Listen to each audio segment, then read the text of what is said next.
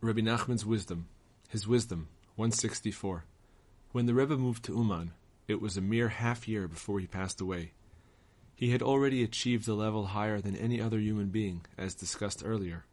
See his pilgrimage to the Holy Land, number 33.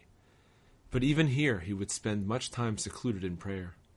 The Rebbe had lodgings in Uman, but his landlord had the right to enter at will. Once the landlord entered the Rebbe's room without warning and found him lying prostrate on the floor, stretched out in prayer. The Rebbe was so weak and close to death at the time that his very life was a miracle. But still he maintained his devotions, serving God with absolute simplicity. He continued like this until the end of his life, when he was taken away in peace to the highest levels. Happy is he. 165.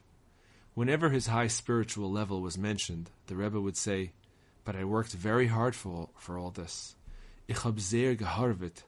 Ich hab sehr viel gefasst. I struggled very much. I endured many fasts." See his wisdom, number 158.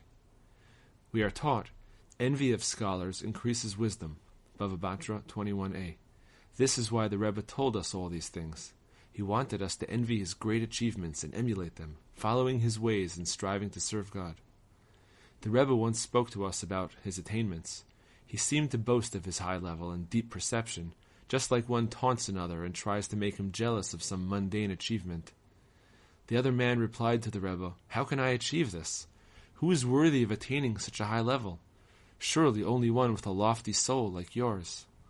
The Rebbe seemed very irritated and answered, "This is the trouble. You think that tzaddikim attain greatness merely because they have a very great soul. This is absolutely wrong.